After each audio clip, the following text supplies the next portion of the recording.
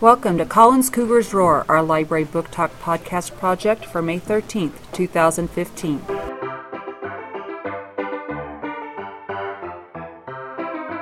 Today, Christopher and Isaiah from 4th grade are going to share with us some of their favorite books.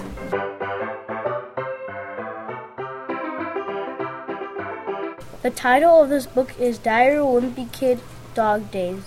The author is Jeff Kinney. Reading level, 6th grade.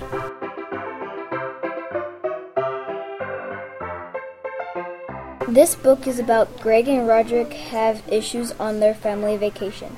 They were fighting and arguing. They also ended up with a hole in their boat, which spoiled that part of the trip.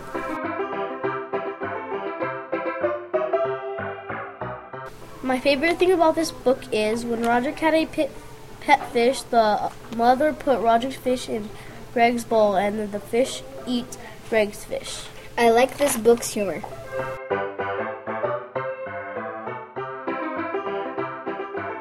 You should read this book because it is hilarious, funny, breathtaking fun. You should read this book because it's cool, funny, and enjoyable.